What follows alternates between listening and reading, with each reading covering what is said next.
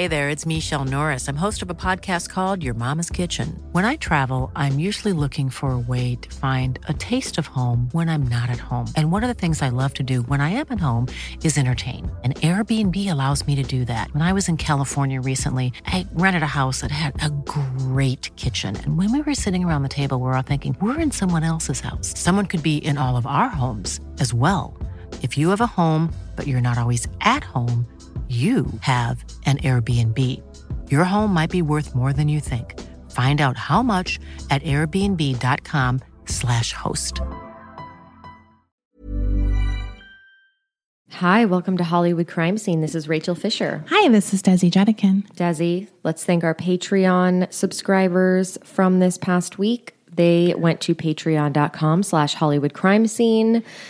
And this week we have Bunny, Ashley, Jenny, Callie, Drew, Sandy, Sandrine, Marion, Tracy, Sydney, Jean, Cynthia, Laura, Susie, Enumale, Gabrielle, Roxana, Amanda, Innes, Alexander, Jason, Stephanie, Raven, Marie, Catherine, Ofra, Jenny, Emma, Michelle, Disturbingly Pragmatic, and Sharia. Thanks, guys. Thank you all so much.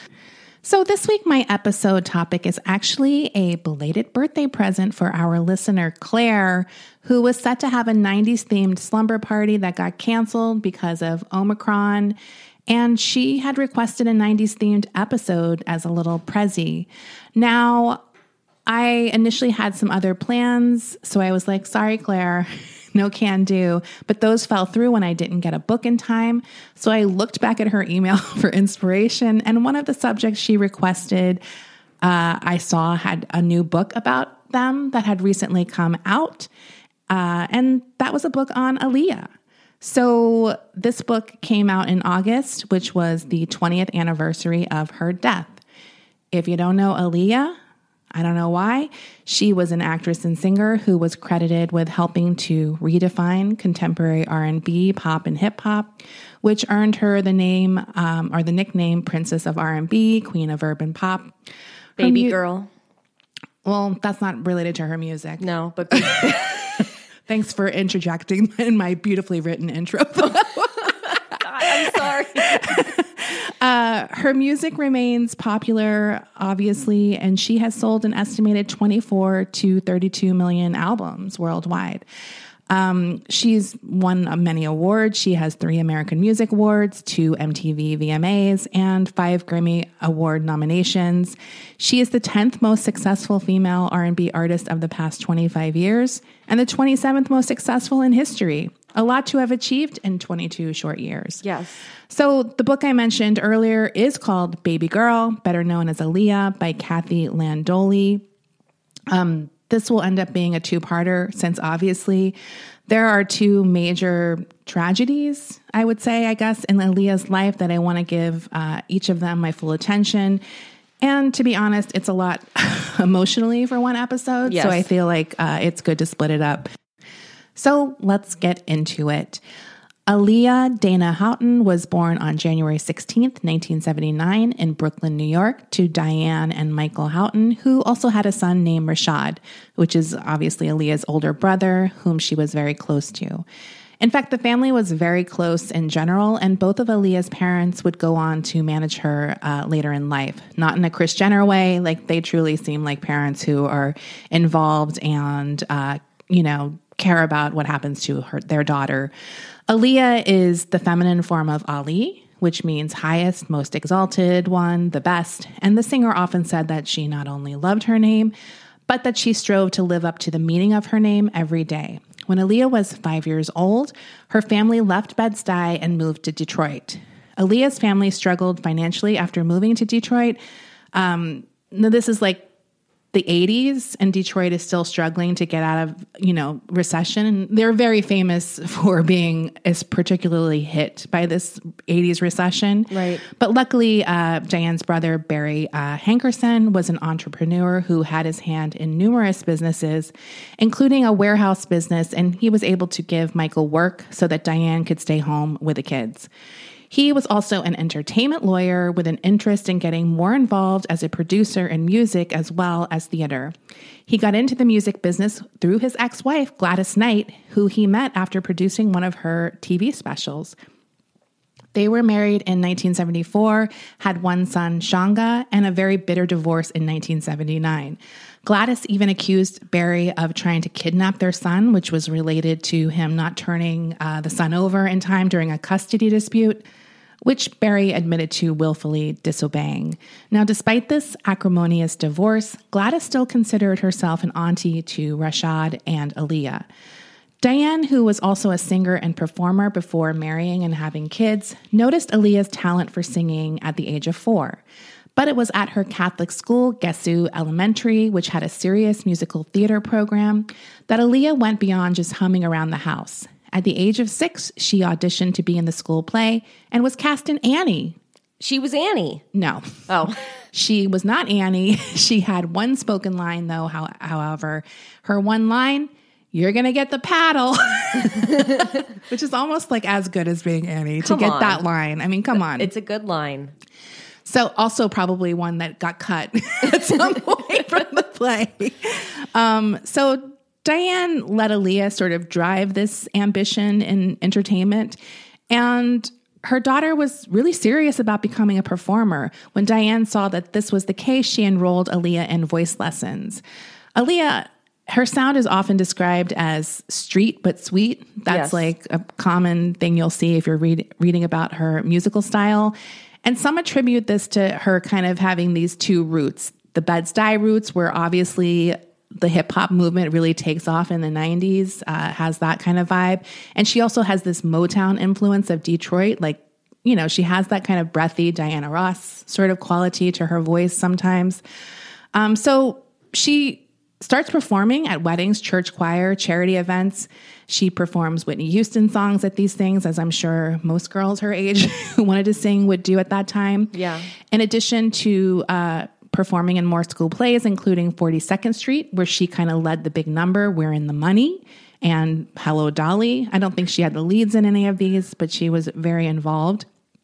In 1989, she auditioned for the role of Judy Winslow on Family Matters. Oh. But did not get the part, obviously. Yeah. Wow. So she had this performing bug and she really wanted it, but stardom wasn't happening yet, but would not be far off for Aaliyah. In 1990, Aaliyah joined other future famous people, including Justin Timberlake and Christina Aguilera, as well as Beyonce, who performed with her girl group Girl Time, Tyme, in the Star Search Losers Who Became Famous Club. So Aaliyah was obsessed with Star Search. I was obsessed with Star Search. Yeah, me too. I mean, it was a great show. So she dreamed of being on it, obviously. I think a lot of people did. When she was 10, she finally got her chance. Ed McMahon introduced her as a little girl with a big voice, and she entered looking very different than her future style of baggy pants and tight tanks. She kind of, I watched this clip. She looks like it looks like something Melanie Griffith in Working Girl would wear. Does she have big shoulder pads? Yeah, she has like a white tiered floofy skirt. Oh, those tiered skirts with like a top and then like a cropped jacket on top. The little bolero and it's jacket. Black. The bolero jacket. It's black and white. Yes. She has white tights on and little black Mary Jane flats. Her hair is not like a child's hair. It's like very big. Yeah, I mean, it was funny to see her perform. She doesn't perform an R&B song. She performs My Funny Valentine. Oh. It's a very theatrical performance. And in this performance, she obviously has a lot of poise, but she has a real child actor vibe to her still at this point. She's kind of mature beyond her years, but in kind of like a put on way. that perhaps, parents and adults in her life were encouraging. She barely loses to returning champ Katrina Abrams, who no one knows. Maybe she's famous, some other genre that I don't know. It was one of those things where it's like Katrina got 4 stars and Aaliyah had 3.25. It was always frustrating, those scores. Because it's like, that they had planned to have her lose, but they just put her just under or something. Right. So she obviously is poised when she loses and breaks down in tears backstage after her defeat. Despite her loss, Aaliyah is not defeated. She hopes that maybe a record executive saw her performance on Star Search and would sign her, and asked her mom every day if anyone had called. No one did. Now, although record company execs did not notice Aaliyah, her auntie Gladys did. She saw herself in young Aaliyah and was herself discovered in a popular talent show in 1952 when she was just 7 years old. Now, Gladys is booked for a 5-night residency at Bally's in Las Vegas. She brings her 11-year-old niece with her, and they perform 2 numbers together, Believe in Yourself, and then actually Aaliyah gets a solo moment, and she performs Home from The Wiz. I listened to that last night too. Great song. It is good. Yeah. I always forget because there's a few songs that have home in them. I'm always like, which one is that? And I was like, oh, yeah. The Wiz. Yeah. So Gladys taught her about having stage presence because she would just go up and sing Home and then immediately walk off stage. And Gladys was like, no, you got to work the audience and don't just leave. This isn't like a high school talent show. So Aaliyah credits her with the greatest training she ever had as far as performing and singing live goes. Gladys was certain they had a little star on their hand, and later she would say that Aaliyah had a spark during those performances, a spark the world would one day see and fall in love with. Now, as I mentioned earlier, Aaliyah is really driving this whole endeavor. Her parents and her grandmother are very supportive of Aaliyah pursuing her dreams. Obviously. And it's around this time that Aaliyah drops her surname and just starts going as Aaliyah, which is honestly kind of boss move for an 11-year-old to be like, I'm just Aaliyah now. It's such a beautiful name. Yeah. Obviously with a name like that, you can you can be a one-name artist. Definitely. You can't do it with Jane. Yeah, there's a lot of Janes. You have to be Jane. What's her last name? The one with the funky hair. Oh, Jane. I know which one Jane you're talking. Childs? Jane Childs. Yeah. I was like, I could see her in my head, but I can't remember her name. I don't want to fall in love. She's got the braids. Yeah, yeah. That Teddy that's Riley a very remix. 90s, late 80s look. Yeah. I don't know why. So another development that's happening around this time, she's gone from this girl who had been teased for how small she was. Obviously, Aaliyah grows to be 5'7", so she doesn't say small, but she was as a child, and she got teased for that. And she's also obviously really pretty and talented. Yeah. And, she's well-liked, she's popular, but there's always a few little jealous shits at that age who go after her and start teasing her for whatever. She obviously learns to shrug them off. She says, you always have to deal with people who are jealous, but there were so few, it didn't really matter. The majority of kids supported me, which was wonderful. When it comes to dealing with negative people, I just let it in one ear and out the other. Those people were invisible to me. Good for you. That's how you got to do it. Yeah. So the maturity also begins to show in her looks in other ways. Now, she talks about this later on in life in an interview on The Late Late Show with Craig Kilborn in 2000. She's 21 at the time. She jokingly describes her childhood appearance on Star Search. She says, I thought I should have won. I felt hot. I had on this hot little dress. And Kilborn says, how old were you? She's like, 10. He's like, I don't think you're supposed to be hot at 10. She laughs and overrules him. I was hot at 10. I had a little sex appeal working back then, she says. She describes having her mother photograph her for headshots as a child, saying, she said, yo, she's got this kind of sex appeal working. It comes through in the pictures and on the camera. So obviously that is very disturbing when you know the context of Aaliyah's life. But that's where it kind of all starts.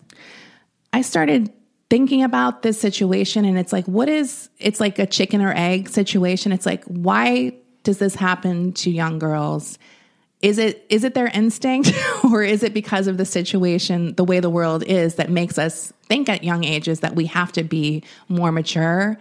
In general, not just Aaliyah. I think that that's true for a lot of young girls. Of course. They all want to be older. I mean, I felt the same way when I was 10. I was already trying to be sexy.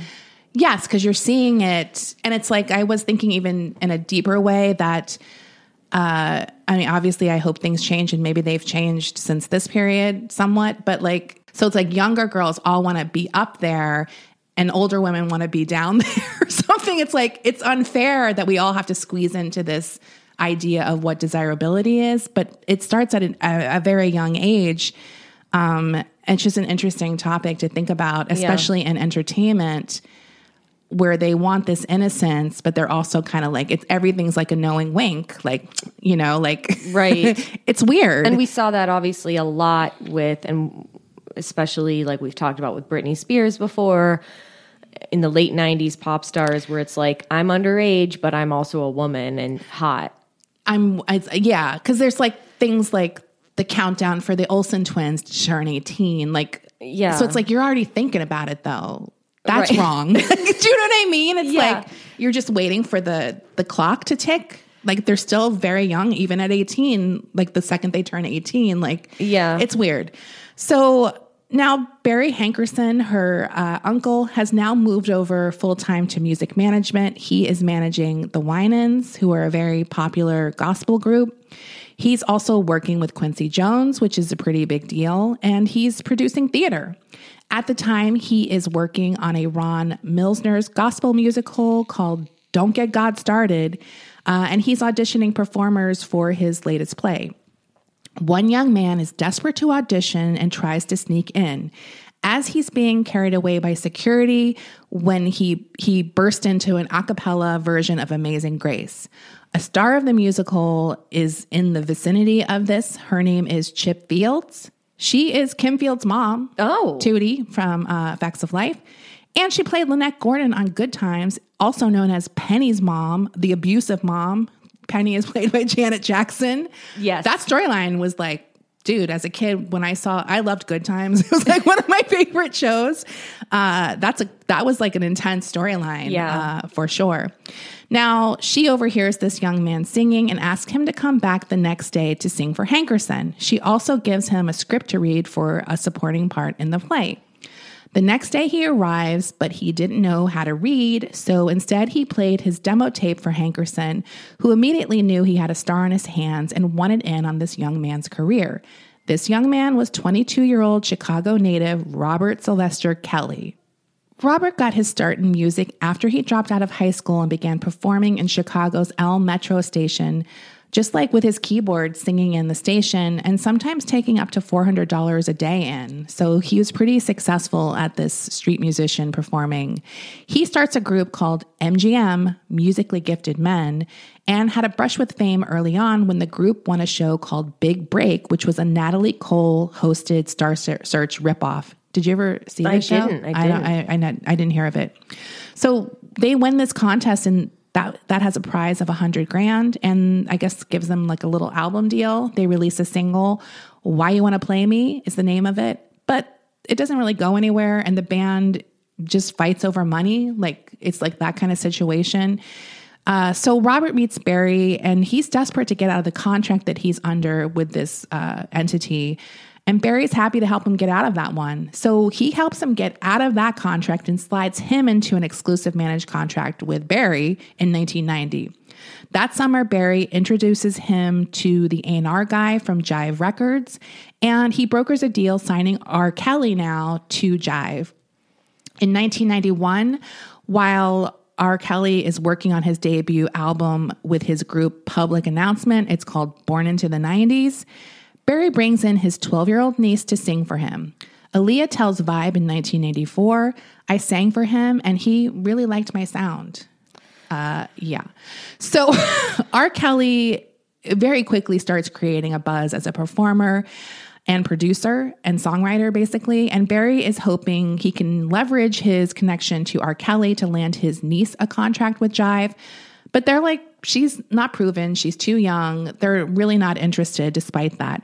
When that fails, Barry starts his own label, Blackground Records, in 1993. And his flagship artist, 14-year-old Aaliyah, starts working on her debut record, Age Ain't Nothing But a Number, with R. Kelly producing and writing the entire album. Let's take a break and we'll get into the album when we get back. Okay. Okay.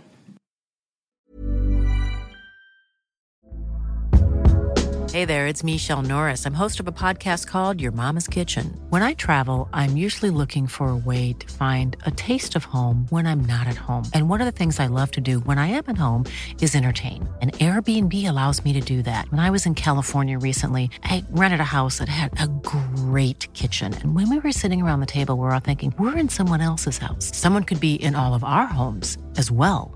If you have a home, but you're not always at home, you have an Airbnb. Your home might be worth more than you think. Find out how much at airbnb.com/host.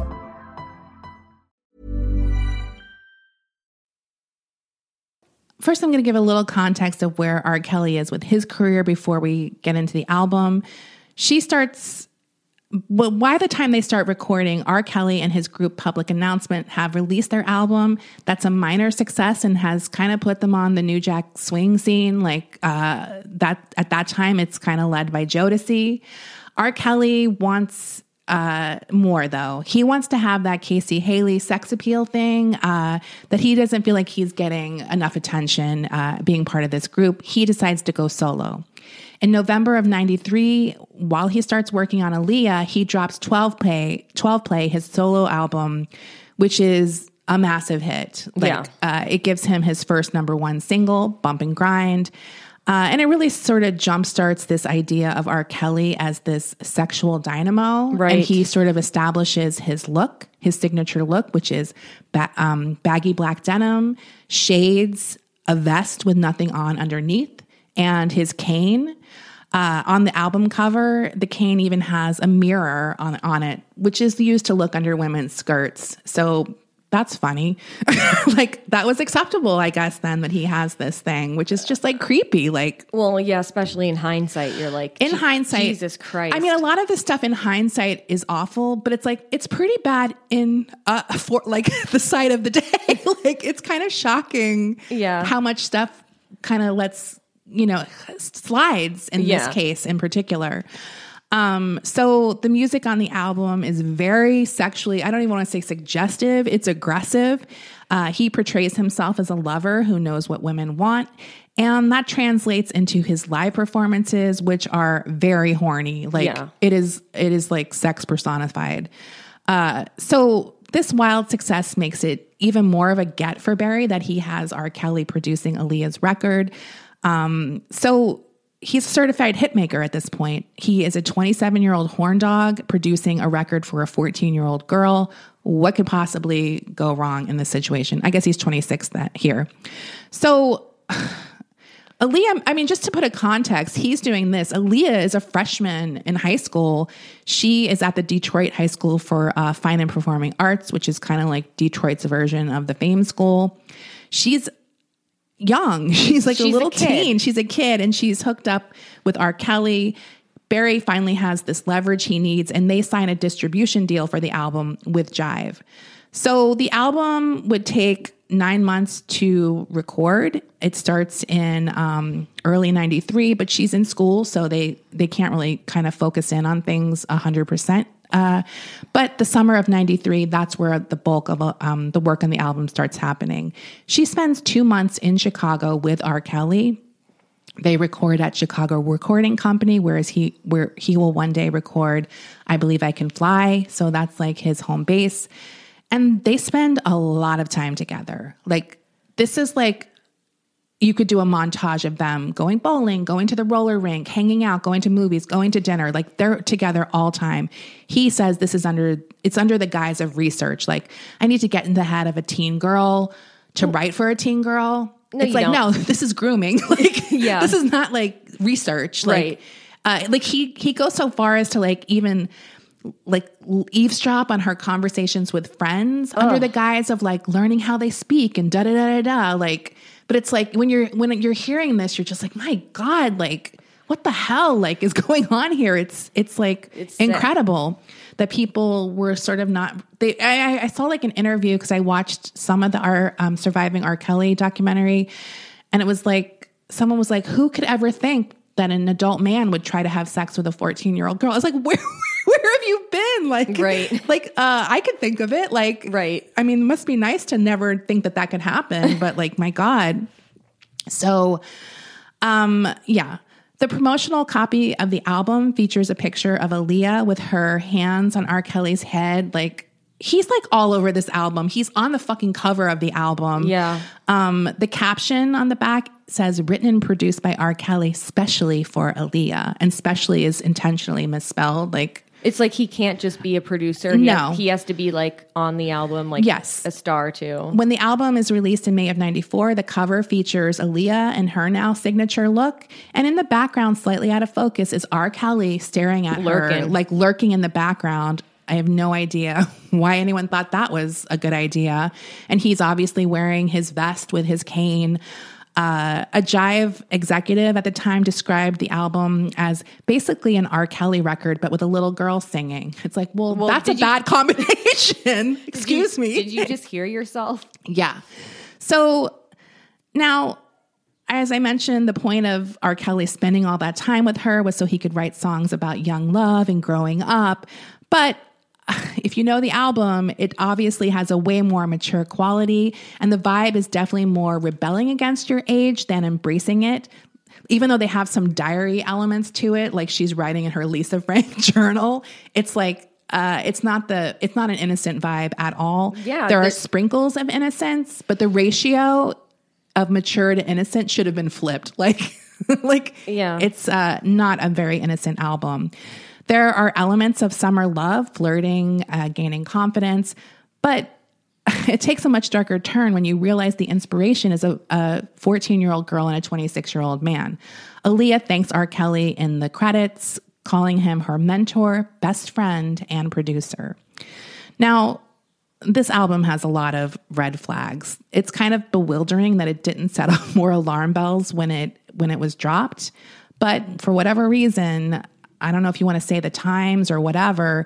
And I might just be more sensitive to this stuff because it happened to me. So when I see things like that, I'm immediately like, whoa, even as a child, I was like, what the hell? Like, is this legal? Like, I think also like the music, that from this album is so good. It's like a lot of people don't want to think a bad thing about it. And I think, in my experience, at least, at the time, I think I thought Aaliyah was older. I think I thought she was more like 18. Yeah. Like, I don't think I knew a lot about her age. I mean, I knew she was young, but I guess I just thought that, 18 is young. Like, yeah. So, as I said before, he's all over the album. There's a song called Back and Forth, and he's saying things like, let me see you go back, let me see you go forth, which obviously coming from R. Kelly has like a very sexual undertone to it, but that's not all. He also says, and no one knows how to love me like you do.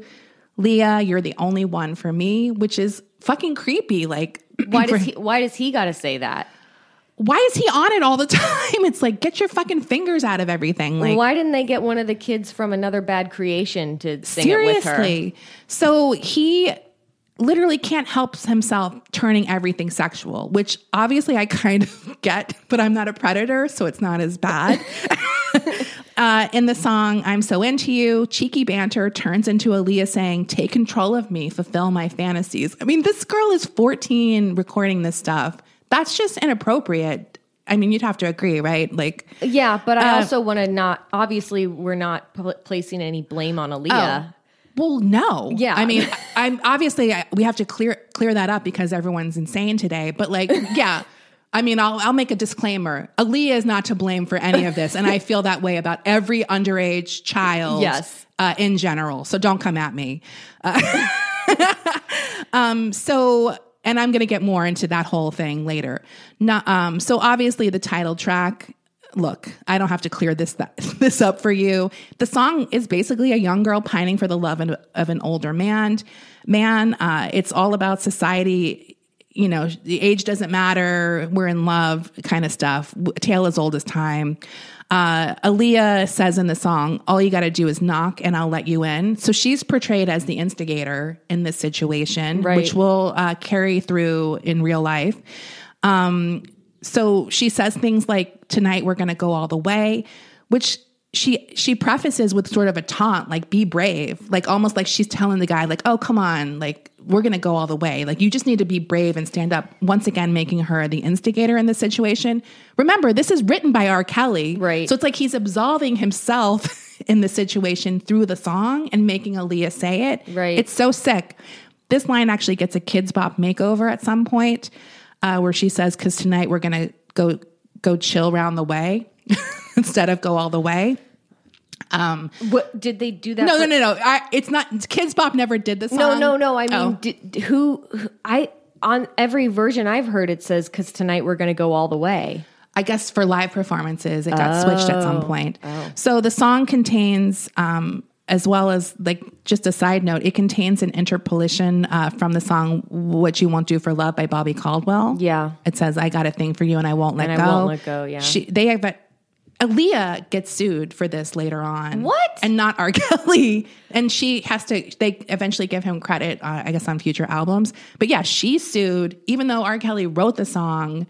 I mean, this is just a theme that happens that's really infuriating as we go along. So again, maybe this stuff just didn't ring any Predator bells back then, but it's disturbing, for sure, looking back. So people love the album. The album debuts at number 24 on the Billboard chart. It sells 38,000 copies in its first week.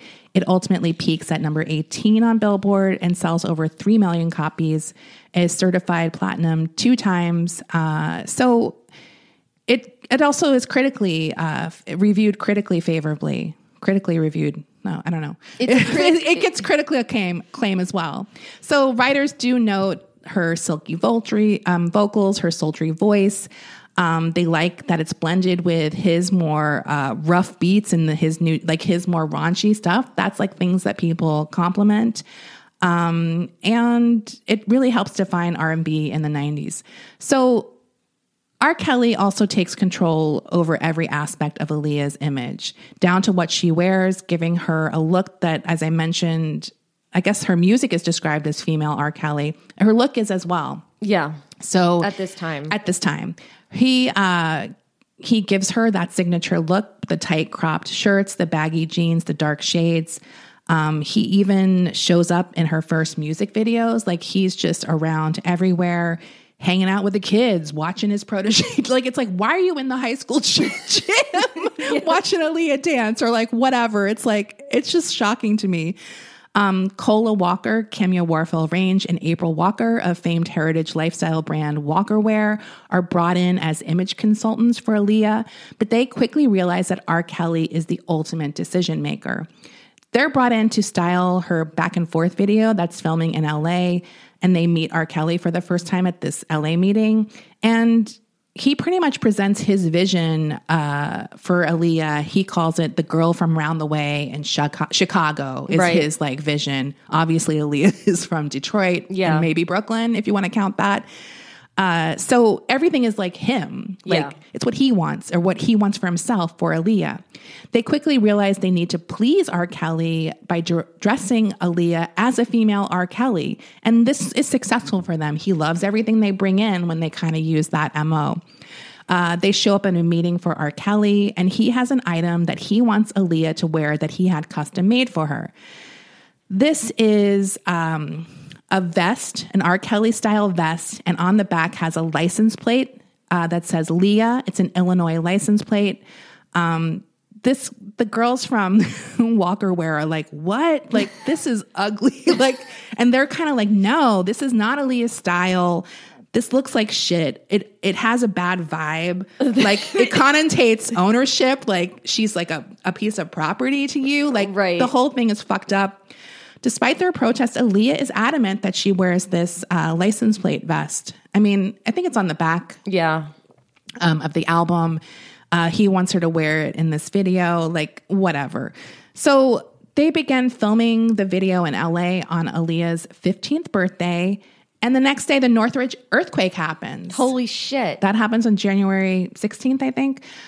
So obviously, filming stops. R. Kelly is really traumatized by this earthquake and sleeps in his car. He's like really afraid. But going back to work after this obviously makes everyone a little on edge, and it's obviously an intense experience. The earthquake was really huge, if you don't know. So another aspect making the filming intense is the palpable, inappropriate chemistry that's happening between R. Kelly and Aaliyah. Cola Walker speaks of R. Kelly watching Aaliyah have her makeup done, rubbing her back the whole time and telling her how beautiful she is while she's having her makeup and hair done. Ugh. Anytime Aaliyah is asked a question about some kind of creative direction, she responds whatever Robert says. Cola is particularly disturbed by the fact that the pair wear matching tracksuits all the time, something she describes as a Chicago thing that couples did. And Kimya said her and Cola were pretty sure there was something more going on than just mentorship and friendship, and that while she wasn't thinking about it all the time, when the story broke that it was real, she was not shocked at all. So Kimya and Cola also said that they were hired immediately after this video stopped shooting for R. Kelly's next music video, and they felt like it was an intentional move on his part to keep them quiet. Like, you'll keep getting work. Right. If you fucking shut up, and it was like they felt weird about that sort of move on his part. I think there's also this dynamic of people, or some people, I guess, assume because a child is a professional performer and is, making money and they have a career, that it negates the fact that they're still a kid. Yeah, and I'm definitely also once again not placing any blame on these women. But it is sort of an indictment of the entertainment industry as a whole. No one really knows who's responsible to protect these kids in a way. Obviously, the parents ultimately are, and I'm not blaming them either, because R. Kelly is a predator. Right. He's the predator here. But there also is this sort of incentive to stay quiet because you want to work. Right. And you don't want to be frozen out. Now, these women are eventually frozen out of working with Aaliyah because of this connection to R. Kelly. So it's more than just people who work for them, however, that notice this inappropriate closeness. This is a topic of question whenever they go anywhere together. And they're being interviewed a lot together during this period because they're promoting the album. So they'll show up at these interviews dressed alike. They love to wear Looney Tunes themed stuff during this period. That was big. That was big really big. There was a lot of, I just remember in this time period, there was a lot of baggy pants with a little fucking Tasmanian devil. That's what they did. They love the Tasmanian devil, and they had necklaces. Yes. But they would switch, which is also creepy. It's why are you sharing necklaces? That kind of stuff. And they also, in another interesting turn, would wear Pepe Le Pew, famous rapist skunk. So looking back, I thought this was interesting in the book. They do a lot of code switching in these interviews. So if you don't know what code switching is, it's kind of modifying your personality to fit whatever situation in. Everyone does it to some extent. Yeah. It's based on a lot of different things. Women might try to appear more masculine, to be strong. It's an interesting thing to me. So Aaliyah, for instance, would code switch between Innocent Ingenue and Knowing Minx. R. Kelly code switches from grown mentor to boyish sidekick. And this wavering maturity on both of their parts kind of gives the illusion that there isn't much age difference between the pair. It's like, I don't think they were planning it. It was just instinctual on both of their parts to kind of not give any idea that they're, and Aaliyah is very, at this point, she's kind of coy about her age. She doesn't really mention it until she turns 16, officially, even though obviously it's probably easy to figure out. So YSB Magazine talks about their relationship. The two are obviously close. It's no wonder they were thought to be cousins, not very 90s, not there. Everybody at a BET Video Soul Gold Awards, they show up together in matching outfits. Sherry Carter is the person on the red carpet. She says, everybody seems to think that y'all are either girlfriend and boyfriend or cousins or friends. Let's get the record straight. R. Kelly pantomimes getting hot under the collar, that move. And he says, "Oh, I better go get my white Jeep," which is a reference to O.J. Simpson, which just happened. And he's like, "Uh-oh." Like, that's his goof ass move when asked this question. And of course, Aaliyah, I mean, in a way she is more mature, but not in the way that counts. Like, she's like, "No, we're not related at all. We're just very close. This is my best friend in the whole wide world." Right. So she kind of gives a more, sort of poised answer.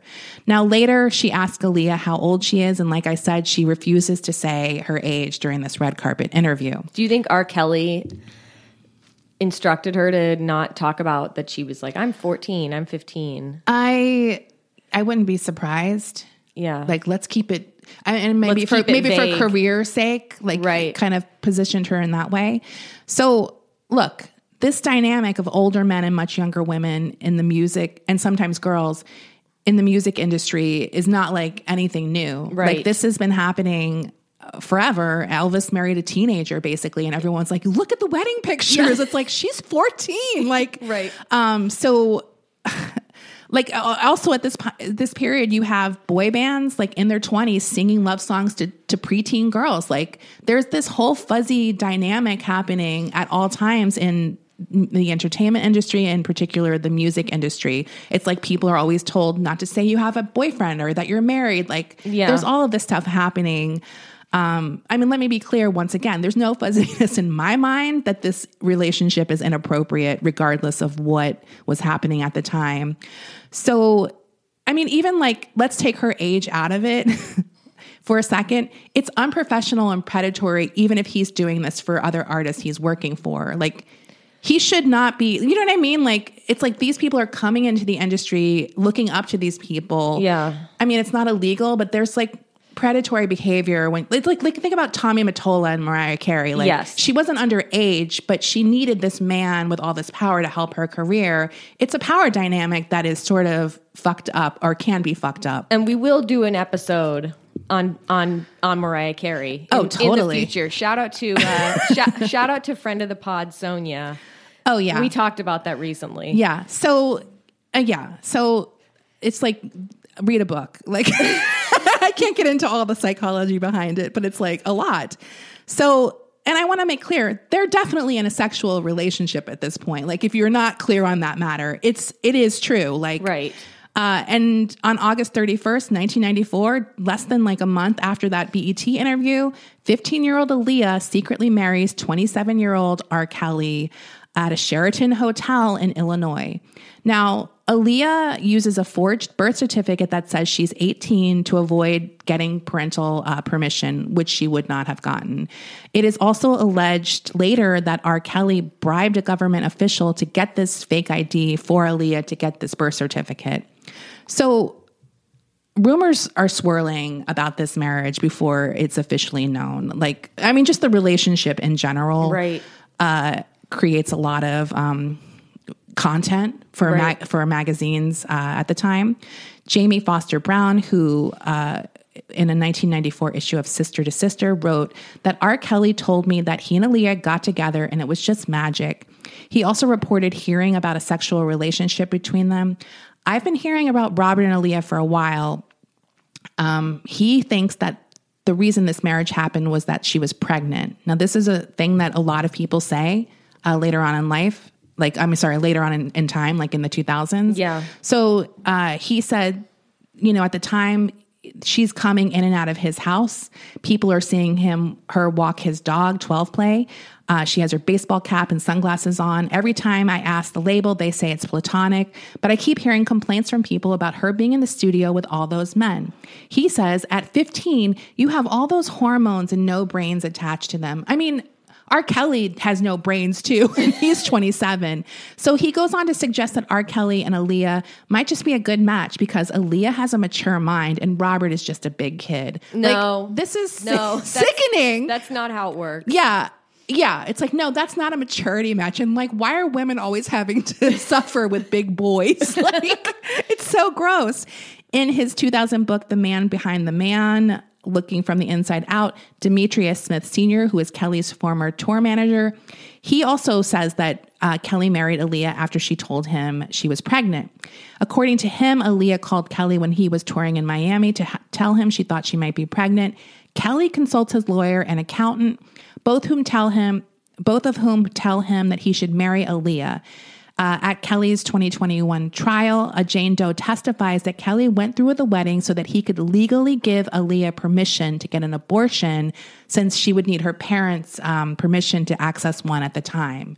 So that's basically what they're saying he did it for, which is, she's obviously can get an abortion. I'm fine with that. But for him to kind of like control it in that way is just like disgusting to me. Yeah. So in the 2019 documentary, Surviving R. Kelly, he also describes, Smith also describes how he said that he's the one who helped Aaliyah get those forged documents to say she was 18. And he said he's not proud of his role in doing that. Good. So in December of 1994, Aaliyah is giving interviews, and whenever she's asked if she's married to R. Kelly, she urges them to not believe all the rumors, don't believe all that mess. She and R. Kelly are just close, and people are taking everything the wrong way. Once again, I'm not blaming Aaliyah for her statements at all. But a music journalist for MTV at the time, Touré, he writes for Rolling Stone, and like he's a very famous music journalist. He doesn't take their word for it. He calls the Cook County Clerk's office and gets a copy of the marriage license that clearly states they were married and that Aaliyah had lied about her age, or whoever lied about her age. Kurt Loder breaks the story in December of 94. Jive magazine follows. They print the forged documents and they make it their cover story for January issue. Another revelation, Robert had been claiming, R. Kelly had been claiming publicly that he was 2 years younger than he actually was. So he was saying he was 25 publicly, but he's actually 27. Not that 25-14 makes it any better. But he was trying. But he was also saying he was younger. So it's just a mess. Now, this marriage gets annulled by her parents in February of 1995. And the pair kind of deny everything. Aaliyah will spend the next few years denying that this happened when people ask her about the marriage. She kind of will be vague sometimes, and sometimes she out and out says, no, I was never married. But it's all sort of I'm sure just getting through it. I mean, I'm not going to get into this episode, but next episode, this is more than just an inappropriate, statutory rape situation. R. Kelly is an abusive man, and to Aaliyah as well. Right. It's not just these women coming forward in the documentary, but So initially the family is kind of oh, this was a bad idea. This is just two kids who got in over their head. One family member says, we just thought this guy is stupid. He's like a big, dumb 15-year-old himself. It was just how dumb can you be, boy? So they're really taking it on that level initially. But not long after the marriage ended, the people closest to Aaliyah definitely start changing their mind about R. Kelly being a harmless dipshit. Right. They're something more sinister is happening. Calculated. Yes. So Aaliyah's mom, she is crying a lot. She believes her daughter's life was ruined by R. Kelly at this time. She's fearful that Aaliyah's life will never be the same after that. And Aaliyah takes the blame for this at the time. So there's an article from USA Today that says, just how old is newlywed Aaliyah? The article goes on to warn of all the consequences Aaliyah could suffer from lying about her age on these documents. So they're blaming her for this. They say if she's 15, there are some problems. The state says she has to be at least 16 with parents' consent. She can go to jail, but it lists no potential consequences for Kelly's action in this situation. There is a Vibe article, the one that broke the story about the marriage. It says Aaliyah is presented sort of as so young, but she's also a wicked temptress. And, she's actually more mature than Kelly. That is definitely a vibe that's happening. The Vibe article also says, obviously performers have been lying about their ages since the dawn of time, but that's show business, smoke and mirrors, mics and sound checks. Marriage, however, is something else. If Aaliyah and R. Kelly's marriage is real, then her pseudo Lolita image becomes real, and R. Kelly's sex man image gets a little bit murkier. Another person writes that this is from ID magazine. It's tantalizing to imagine Aaliyah as a beautiful Lolita trapped by a scandalously doomed romance. It adds to the thrill of hearing her love songs. So for a long time, this relationship is framed as a forbidden love story. Right. When the reality is it's a story of abuse. The author of the book, Kathy Landoli, she says theirs wasn't a love story that defied the ages. It was a tragedy that Aaliyah had to endure and somehow move past to become an icon in her own right without him. Now, along with this annulment, like how they got the annulment was that Aaliyah had to sign an NDA. And this will become something that R. Kelly uses continuously to shut up women, basically. Yeah. Throughout his, throughout the upcoming years after post Aaliyah. NDA should not be allowed for situations like this. Yeah. Like, I get it if you're protecting your IP or like whatever. But to like shut up victims, there's just something wrong here. She cuts off all ties with R. Kelly professionally. She leaves Jive Records. And I mean, another thing to think about here is I might have mentioned this earlier, but it's like people start using this album to indict Aaliyah. Right. Even though R. Kelly is the person who wrote everything on it. They're calling her a temptress. Yes. And R. Kelly's people attempt to claim that he didn't know her age. But there's video of him when he starts working with her saying, I'm working with a new young talent, 14-year-old Aaliyah. So he clearly knows how old she is. Right. I mean, as if there's any doubt. So Aaliyah is ground zero career-wise after this, despite having this hugely popular album. And R. Kelly is pretty much unscathed by this scandal, I guess you can call it at the time. Yeah. So post all of this, Kelly gets his first Grammy nominations. His 1995 self-titled album goes quadruple platinum. Meanwhile, Aaliyah's picture is shown at a 1995 Soul Train Awards, and the audience boos. Yes. The scandal of their marriage is considered her fault. She's the little girl who tempted this grown man into doing something so horrible, and she's the one to blame. Her cousin, Blackground Records executive Jomo Hankerson, says Aaliyah got villainized. That's what made the transition to her second album difficult. It was hard for us to get producers on the album. She was 16 and 17 at the time of the second album, and I just didn't understand why they were upset with Baby Girl.